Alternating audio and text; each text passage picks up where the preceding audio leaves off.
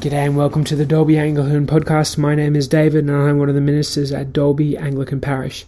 If you'd like to learn more about our church, you can visit anglicandalby.org.au. This week's sermon is the last of our Jesse Tree series, and we're looking at the final Jesse Tree theme, love, as we continue our journey from creation through to Christmas. We hope you enjoy the sermon. Well, today is the fourth Sunday of Advent, and our theme today is love. Love is exactly what we need in our community at the moment. On Monday, I was sitting with a couple preparing to cement their love in marriage when suddenly we saw the police cars screaming west towards Wiambilla. Like many of us, I learned the sad news of how two police officers, Matthew Arnold and Rachel McCrow, were ambushed and killed. I heard of one officer who had been shot in the leg and another hiding in the scrub. I heard of how more lives were lost, including an innocent neighbour, Alan Dare, who was shot in the back after coming on the scene, hoping to help with what he thought was a house fire. The events of last Monday left me wrestling not with love, but with evil. The media reports looked for scapegoats, religion, conspiracy theories, and drugs. And there wasn't much love there. On Tuesday, I spoke with one mum whose daughter asked her if it was safe to travel to Chinchilla, and another mother who fears for her son as he waits to see if he's accepted into the police academy. She also shared that his resolve was stronger than ever to serve. So as the forensics comb through the scene at Wiambilla, searching for answers, today we're going to comb through the scriptures, looking for love at a time when our community needs it most. Over the past 3 weeks, we've been working our way through the Jesse Tree, tracing the big story of the Bible from creation through to Christmas. And I hope that as we've gone through, you've been delighted by the detail. As God lavishes his love on people and people reject him, God refuses to give up. God's rescue plan just gets more intricate. While human sin and wickedness seem to thwart God's intentions, his wondrous plans almost enfold around them like a warm hug. We see this happening again in Micah, and Micah, my son, he got very excited when he heard his name being mentioned. And so, Micah, I'm wondering if you can put our first bauble on the tree, which is our Bethlehem bauble. And of course, Micah lived 700 years before the events of Christmas. But as Shirley read so beautifully, I think Micah was excited about hearing his name, but I think he also saw Shirley coming up to read, and he was like, yes, love it when Shirley reads the scriptures with us. Micah prophesies this 700 years before Jesus. You, Bethlehem Ephrathah, though you are small among the clans of Judah, out of you will come for me one who will be ruler over Israel, whose origins are from of old, from ancient times. Therefore Israel will be abandoned until the time when she who is in labor bears a son, and the rest of his brothers return to join the Israelites.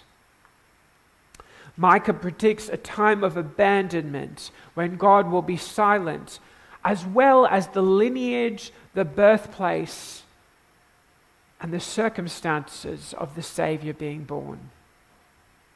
These markers of the Messiah become anchors of faith for God's people as they wait 700 years for the Savior to come. And we see other beautiful details emerge from Malachi, who prophesies 300 years after Micah. He, like Micah, sees some destruction and silence in the future. He says this, "See, I will send the prophet Elijah to you before that great and dreadful day of the Lord comes.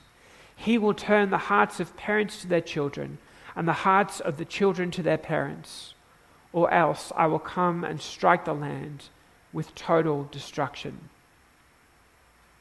Malachi is the last prophet of the Old Testament, but he predicts that there is coming before the Savior, there is coming Elijah, a prophet like Elijah, a good and gracious prophet who will show the people back to their families and unite people in love and grace once again. And I'm wondering if you can put that on the tree for me. And so, friends, we need to delight in the detail of the Scriptures and of God's salvation plan, but we also need to meet the Holy Family.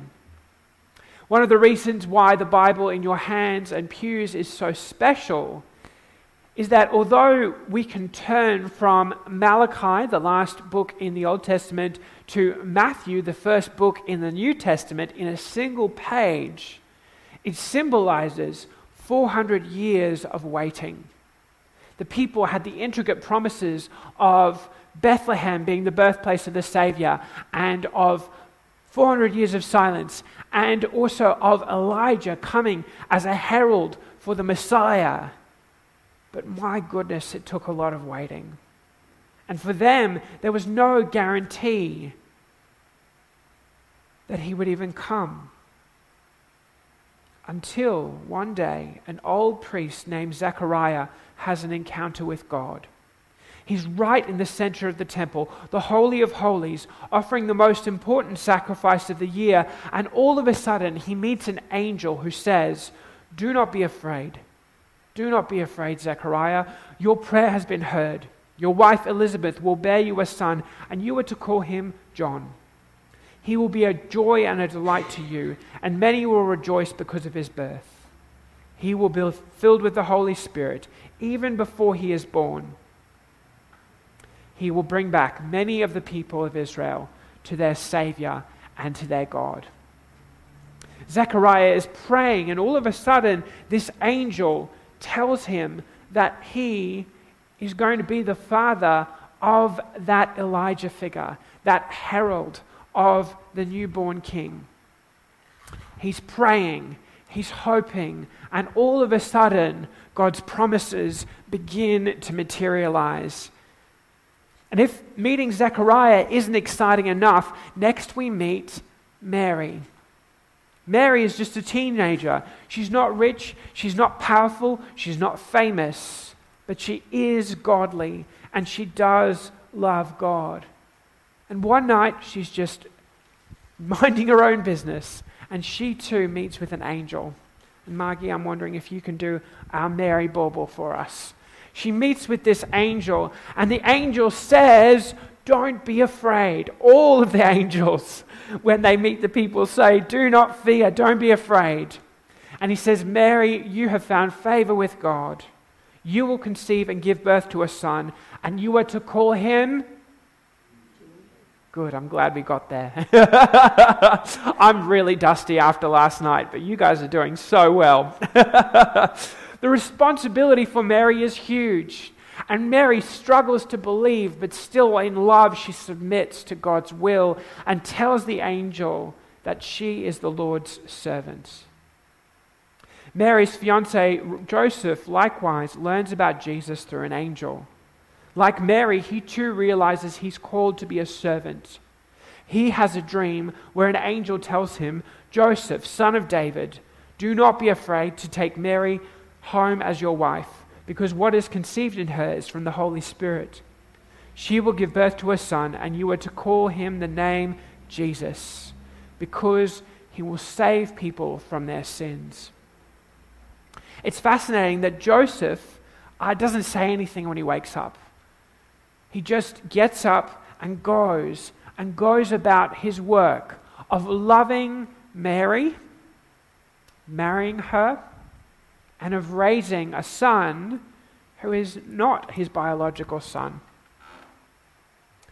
And so, friends, as we come into Christmas and as we look at the example of Zechariah, Mary, and Joseph, thanks, Meg, let's aspire to be godly people. Godly people. Godly people who build up godly families. Families come in all shapes and sizes, and you might have a family filled with Christians, or you might have none in your family. You might have a family filled with people, or this Christmas you might only be meeting up with one or two. No matter what shape your family is, we need to see that families matter to God.